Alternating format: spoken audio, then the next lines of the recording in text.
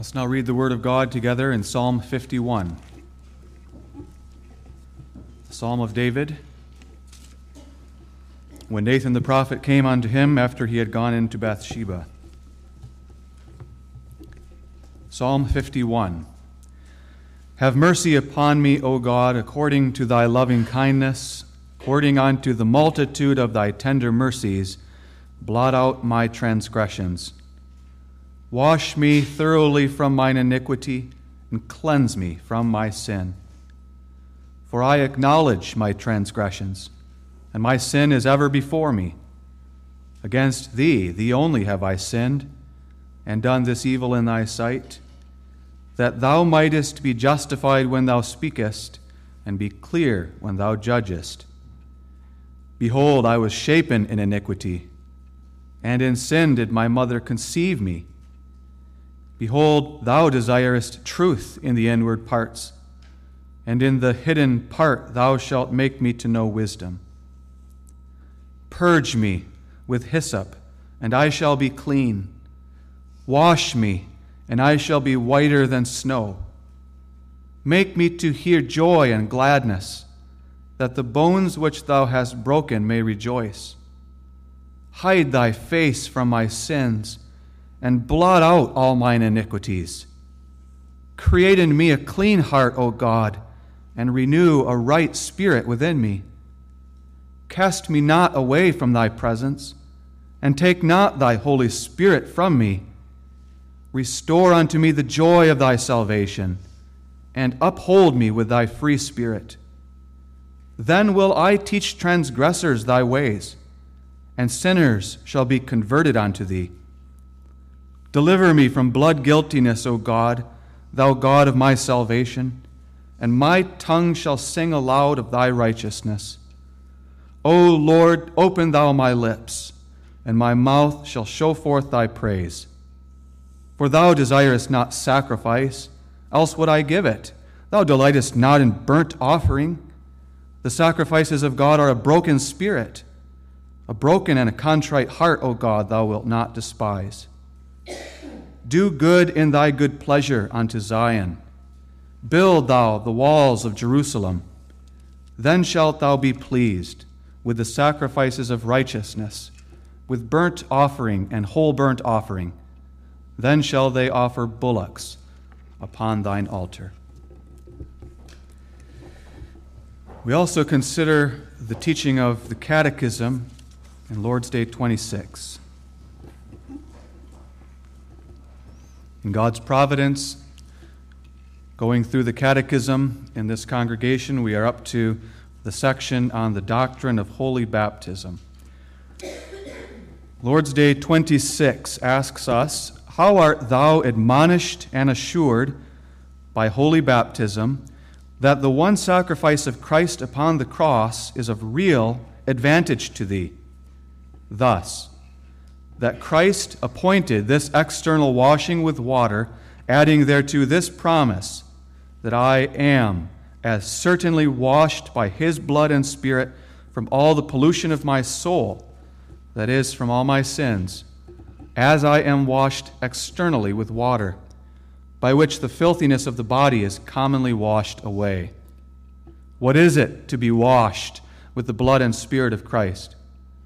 It is to receive of God the remission of sins freely for the sake of Christ's blood, which he shed for us by his sacrifice upon the cross, and also to be renewed by the Holy Ghost and sanctified to be members of Christ, that so we may more and more die unto sin and lead holy and unblameable lives. Where has Christ promised us that he will as certainly wash us by his blood and spirit as we are washed with the water of baptism? In the institution of baptism, which is thus expressed, Go ye therefore and teach all nations, baptizing them in the name of the Father and of the Son and of the Holy Ghost. He that believeth and is baptized shall be saved, but he that believeth not shall be damned. This promise is also repeated where the Scripture calls baptism the washing of regeneration and the washing away of sins.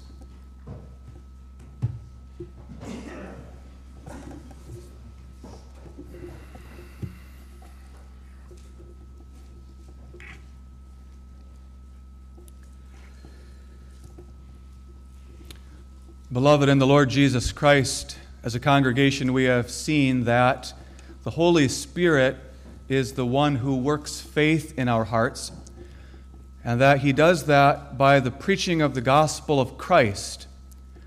But we have also seen that the Holy Spirit also strengthens our faith through the holy sacraments. The sacraments are holy, visible signs and seals of the Lord that, like the preaching, direct our faith to Christ and to His one sacrifice on the cross for our salvation. This afternoon we were blessed not only to hear the preaching of the gospel of Christ as we receive every Sunday, but we were also blessed to be able to observe with our eyes the application by sprinkling of water on the little forehead of our little brother Reed Lewis. And we were able to observe that not as a mere custom or tradition, but as a sacrament, as a means of the Holy Spirit strengthening our faith by directing us again to Christ and His sacrifice on the cross. This afternoon in the sermon, I want to focus on what the form taught us are the three principal parts of the doctrine of holy baptism. We just read that earlier, and we were reminded that those three main parts of the doctrine of baptism are, first, that we and our children are conceived and born in sin.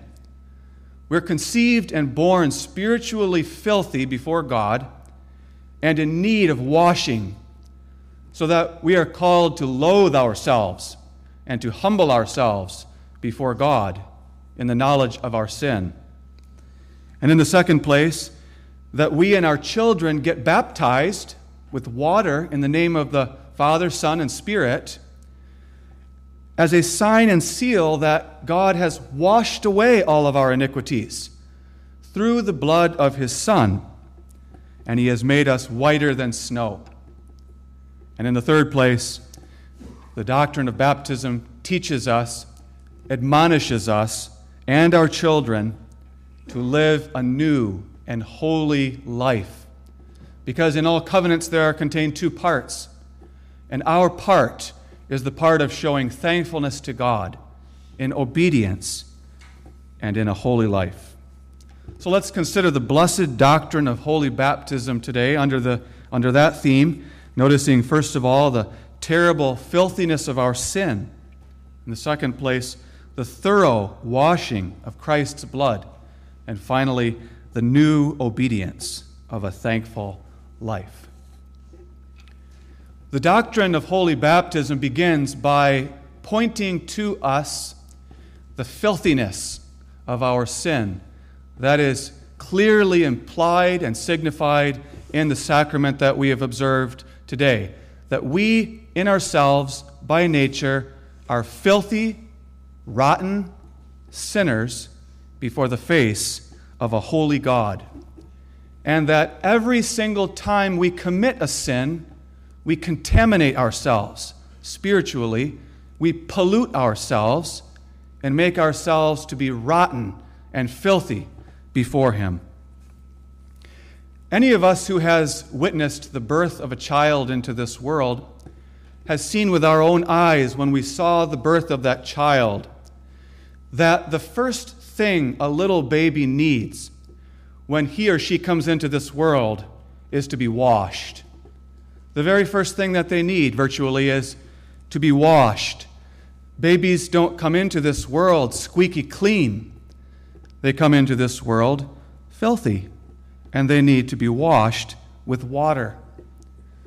The prophet Ezekiel, long ago, describes how pitiful it is when a little one comes into this world and does not get washed with water.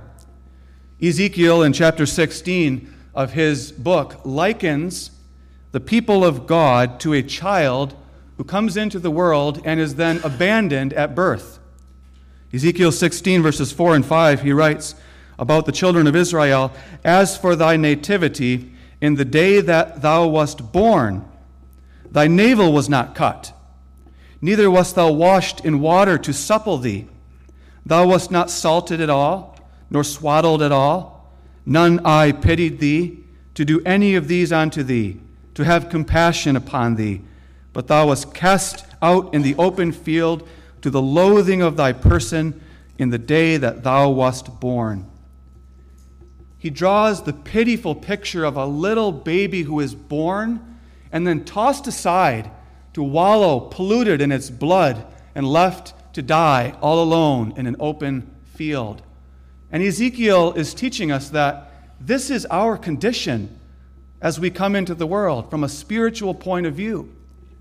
We are conceived and born into this world like that pitiful little child, left to die polluted in our own sin, absolutely desperate and in need of the mercy of God.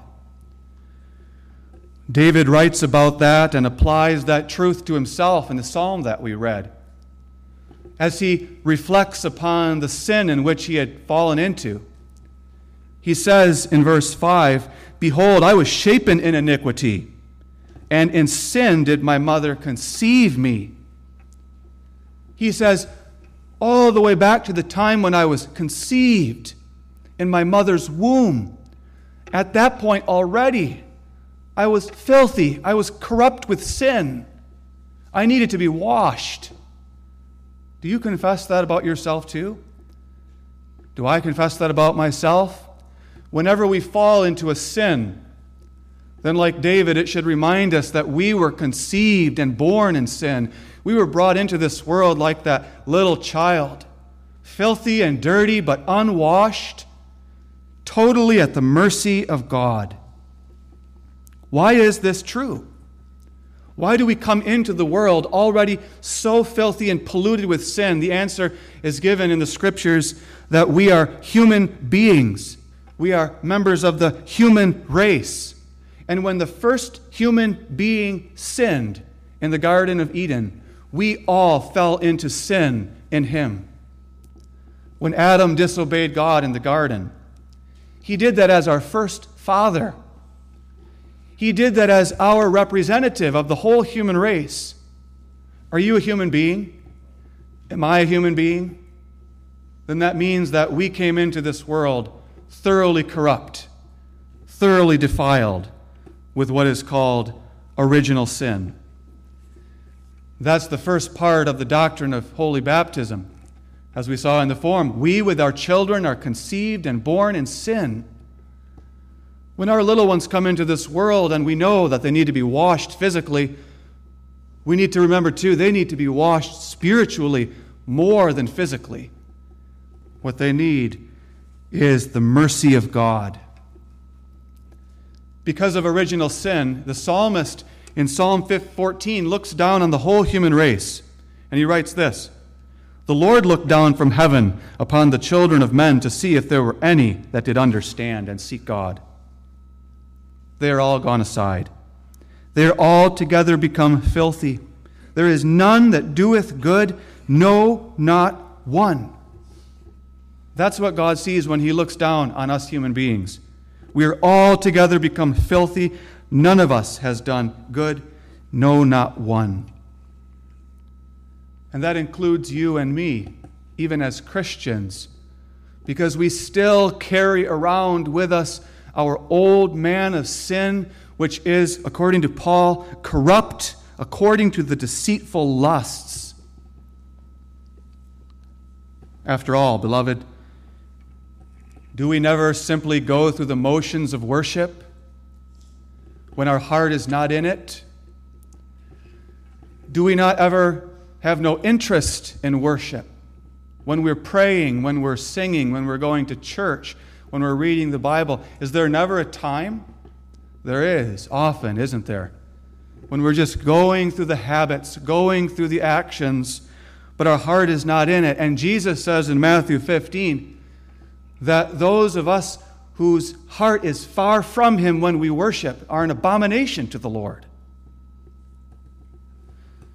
The Pharisees were complaining that Jesus' disciples weren't washing their hands before they ate their food. And Jesus said, it's not what goes into the mouth that defiles a man, but it's what comes out of the heart. That's what defiles a man. What comes out of the heart?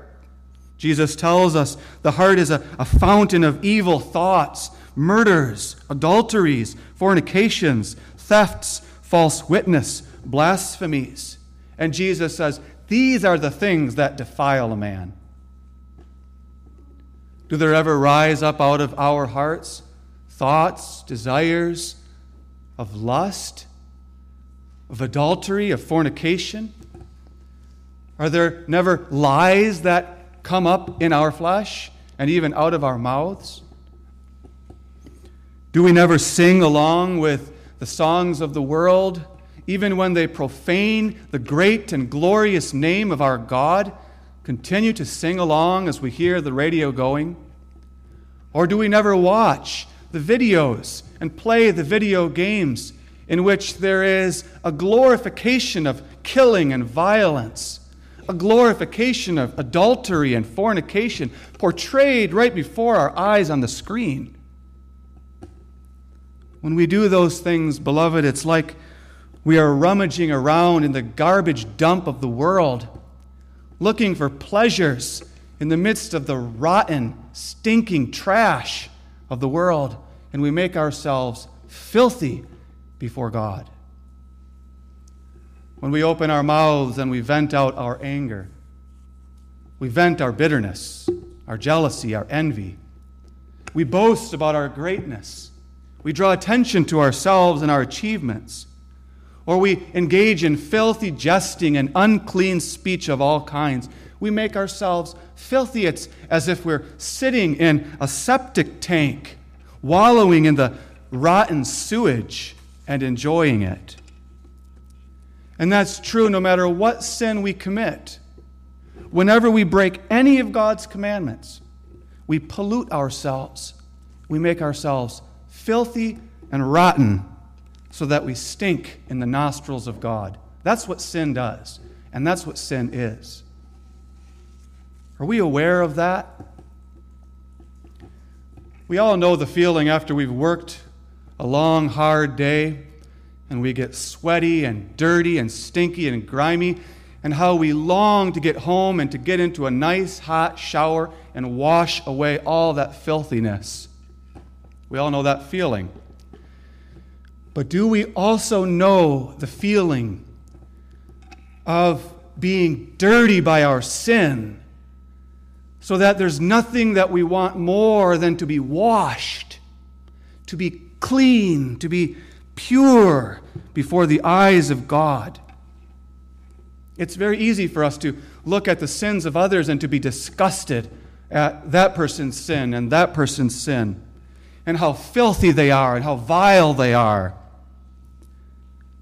But if we do not come to know the filthiness and the vileness of our own sin, so that, as the Forum puts it, we come to loathe our sin and we humble ourselves before God like that publican in Jesus' parable. Oh God, be merciful unto me, a sinner. Be merciful to me, O God. The stains of my sin are so deep, I can't remove them. They're rotten, they're dirty, they're ugly, O God. I know they stink before you. O God, be merciful to me, a sinner. According to the multitude of thy loving kindness, remove my transgressions from me. Purge me with hyssop. Wash me thoroughly from mine iniquity, and cleanse me from my sin, and I shall be clean and whiter than snow. O Lord, hide not thy face from me. Hide thy face from my sins, and blot out all mine iniquities. That's the prayer of the psalmist. Is that yours? That's the first principal part of the doctrine of holy baptism, which means that if we don't understand that, if we don't understand that first principal part, we will not be able to understand anything that follows. We will have no comprehension of the meaning of baptism or the significance or the value of it, unless we become of a broken and a contrite spirit. And we let go of all of our pride and excuses and self-justifications. And we say, oh God, I'm a sinner. A sinner.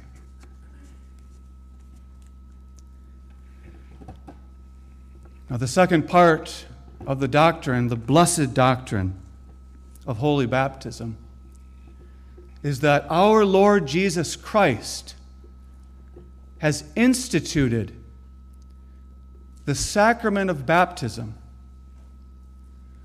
a sacrament involving the application of water, either by immersion or by sprinkling in the name of the Father, Son, and Holy Ghost, in order to declare and seal to believers and our seed that He, by His blood, has fully washed away all our sins. That's the second part.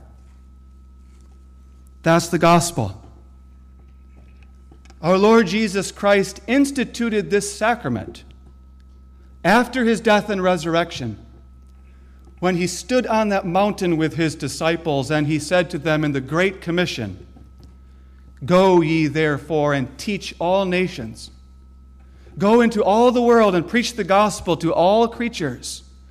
He told them to go and preach the forgiveness of sins through faith in Christ and in the way of repentance. Go into the world and preach the forgiveness of sins and call everyone everywhere to repent and believe. And baptize them, He said, in the name of the Father, Son, and Holy Ghost. By which He meant apply water to them. Use water and apply it to them. You, as ordained, called, sent ministers of the Word and sacraments, take the water in the assembly of the saints and apply it to them in the name of the Father, Son, and Holy Spirit, and I will signify and seal to them thereby, to those who are of a broken and contrite spirit, because He came not to call the righteous, but sinners to repentance. I will signify and seal to them that I have washed away all your sins. When David cried out to God, God answered him. And when we cry out to God, He answers us. He says, I have purged away all of your sins, and you are clean. I have washed you. I have purged you with hyssop, and I have made you whiter than snow. I have taken away all your transgressions far from you. I have scrubbed away those deep stains that you couldn't remove. I've taken them all away. They're all gone. I forgive you. And I have hidden my face from all your sins. I have done that through my Son. And the Son promises us, according to the Catechism, as certainly as you have seen with your eyes the water sprinkled on the child, and as certainly as you recall that water that was applied to you, child of God, so certain can you be that I, by the sprinkling of my blood on the cross, have washed away all your sins. Through baptism, God points us to Christ. Just like with the preaching of the gospel, so also with baptism. It all leads to Calvary. It all brings us to the foot of the cross. It all brings us there to Jesus on the cross. Because on the cross, God took all of our filthiness and defilement and pollution, and He imputed it to Him. He reckoned it to Jesus, and Jesus took responsibility for it. And then God led Him through Jerusalem to the cross, to be nailed on that cross, to shed His blood there. So that through the shedding of His blood, through the giving of His life as a sacrifice for our sins, He might wash away our sins. There at the cross, God, having imputed our filthiness to Jesus, then poured upon his head the flood of his wrath. Just as he poured out the flood of his wrath in physical water upon the earth long ago and saved believing Noah and his family in the ark, so he poured out the flood of his fiery wrath on Jesus on the cross instead of on us. Because Jesus hung on that cross in our place. He took our place. He took our sins, our filthiness. And having taken responsibility, he also took the outpouring of God's wrath upon him. And Jesus was baptized on the cross with the fires of hell. Nothing less than the fires of hell. He was baptized in those fires, and he descended into hell for us. Because only the fire of hell has the power to scrub away those rotten, filthy stains that cleave to us. Only the fires of hell. And we could never pass through those fires and survive. So God sent his Son that he would pass through them for us.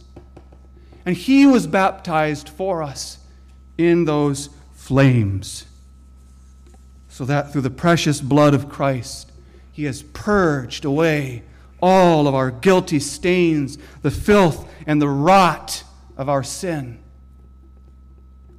Look to the cross.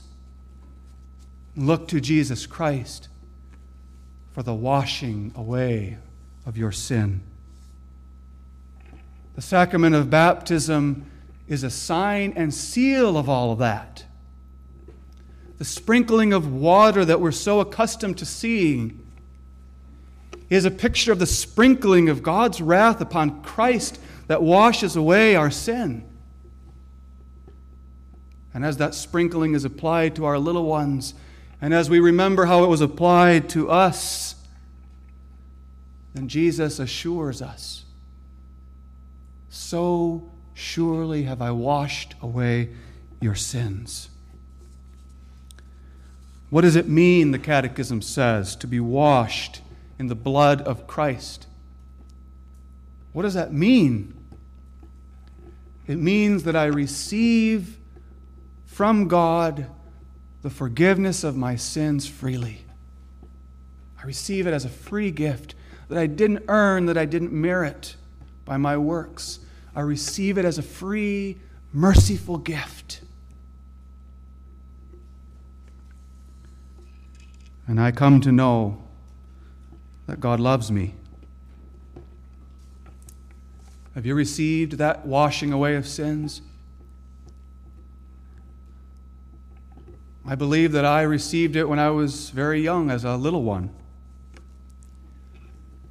And that I continue to receive that word of forgiveness every time I hear the gospel. And you too, child of God. We don't all of us know when we first received the washing away of our sins. We know that we came into this world conceived and born filthy, like that little baby in Ezekiel's prophecy, born into the world and cast aside to die in the puddle of its own blood, with no one to take pity upon him. That was me. That was you. But Ezekiel doesn't end there. He goes on in chapter 16 and says, the Lord says, but I saw you there polluted in your blood. I saw you there lying in the puddle of your sin. And when I passed by you, I looked at you and I had compassion on you. And I said, live. Live. That's what God says to us. For the sake of my own Son's blood and sacrifice on the cross, I say to you, live. And we who were dead and unwashed, at that point in our life, become washed. We become clean through the blood of our Savior Jesus Christ. And that's why we baptize our little children too. Because as the form put it, our little children come into this world filthy with sin just like us. But they're not aware of that. They don't know that. And just as they don't know about their original sin, so also they don't know that the Lord loves them, and the Lord has incorporated them into His Son, Jesus Christ. And having joined them to Christ before their knowledge, they receive from Christ, before they ever even be able to speak their first word, they receive the washing away of their sins. So we baptize them, not because we think that baptism washes away their sins, but because baptism is a sign and seal that God washes away their sins through Christ, through the blood of the cross. The next Lord's Day in the Catechism puts it this way, when it asks us if infants are to be baptized. Not all infants, but the infants of believers. And the answer is yes. And part of the answer to that is because redemption from sin by the blood of Christ is promised to them no less than to the adult. If God promises to our little ones forgiveness of sins, then they also have a right to the sacrament of the forgiveness of sins. That's the second part of the blessed doctrine of holy baptism. And that leads us to the third part, where the form says, baptism that brings us into the covenant of grace, or is a sign and seal that we are brought into the covenant of grace. All covenants have two parts. And what the form means by that is not that God has to do our part and we have to do our part. But what the form means by that is that God has done everything for our salvation. And now our calling is to live a thankful life of obedience to Him. And the sacrament of baptism itself points us to that new and holy life of obedience and thankfulness to God. Beloved, are you thankful to God for the precious blood of His Son that has washed you completely and thoroughly clean? Then the calling that comes to you and to me now is, let us cleanse ourselves of all the indwelling filthiness of flesh and spirit that continues to cleave to us, because it's still there, still cleaves to us. And so the calling is, let's be done with sin. Let's be done with it. It's time to be done with it. It's time to put it out of our life. It's time to cleanse ourselves. That's our calling, a life of thankfulness. And we are able to do that by the power of the Holy Spirit. Because the same Lord's Day points out that we're not only washed by the blood of Christ, but we're washed by the Spirit of Christ. We're not only justified, but we're also sanctified. The Holy Spirit of Jesus is poured into our hearts so that we have the power of the Spirit to cleanse ourselves more and more of all indwelling sins. And this is the great encouragement we have in that, because it can be very discouraging. We know the sins that cleave to us, and maybe you're thinking, I try, but I can't. And the encouragement that God gives to us is that He promises us through baptism. Did you see that water? God says, I promise you, as certainly as you see that water, I will wash away all the indwelling sin from you. All of it. I'll wash it all away. And I am doing that right now. More and more, little by little, as you continue down your Christian journey to heaven. And then at last, I'll take away that old man of sin, and you'll never have to fight against it again. The Holy Ghost renews us. How does He do that? He does it by pointing us to Christ, like He just did again today. The Holy Ghost did that. I didn't do that. The Holy Ghost did that through me. He pointed us, you and me, again to Jesus. And that's how He stirs us up to thankfulness, you see. He shows us how filthy we are. And He shows us that Jesus washed us freely. And the Holy Spirit uses that to press down upon our souls that we have an obligation of thankfulness. I do. And I can never pay Him back for it. Never. But I have an obligation now of my utmost ability to cleanse myself, to be done with sin. I serve a merciful and gracious God who has done great things for me. David experienced that, and he writes of that in Psalm 51. You can feel the burden that was on his soul as he wrote this. And having experienced the washing of his sin, he points out what follows. Verse 15, O Lord, open thou my lips, and my mouth shall show forth thy praise.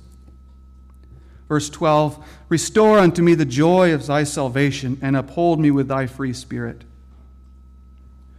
Verse 10, create in me a clean heart, O God, and renew a right spirit within me. Verse 17, the sacrifices of God are a broken spirit and a contrite heart, and so forth. It's a life of joyful gratitude to God, singing and praising His name. So that the child of God says, I don't want to listen to that music anymore that blasphemes the name of my God.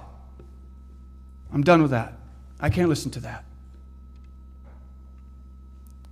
And the child of God says, as he's looking at those games and movies in which there's blasphemy and murder and adultery of all kinds, I can't watch that. I have to be done with that. And the child of God thinks to himself, I can't talk the way I talk anymore. I have to cleanse my lips. I can't talk like that.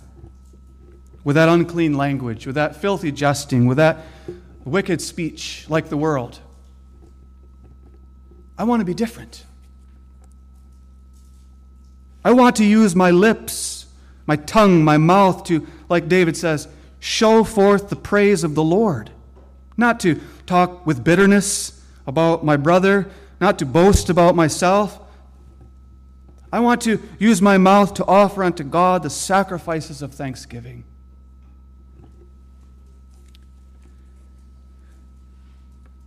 To devote my life to the worship and service of God. The worship of God, the service to my neighbor. Like our Lord Jesus showed us by His example at the Last Supper.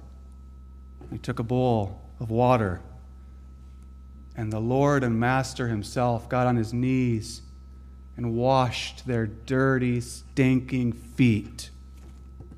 He did. And He said, I'm setting an example for you, that you will do as I have done, serving others. May God then strengthen us today by His word and sacrament in faith, hope, and love by the blessed doctrine of holy baptism. Amen. Our Father in heaven, we have been humbled, but we have also been encouraged, and we have been filled with joy. Thou hast led us down into the depths of our sinfulness, but then back up into the heights of our salvation through the cross of our Lord Jesus. Lord, grant unto us hearts filled with joyful thanksgiving, that we would really strive to fight against our sin and to cleanse ourselves more and more of those filthy practices and thoughts and words. And we pray, Lord, that thou would encourage us in that Christian life. We confess we often fall short and we get discouraged. Help us, Lord. Pick us back up, and may we continue to strive to live in obedience and thanks.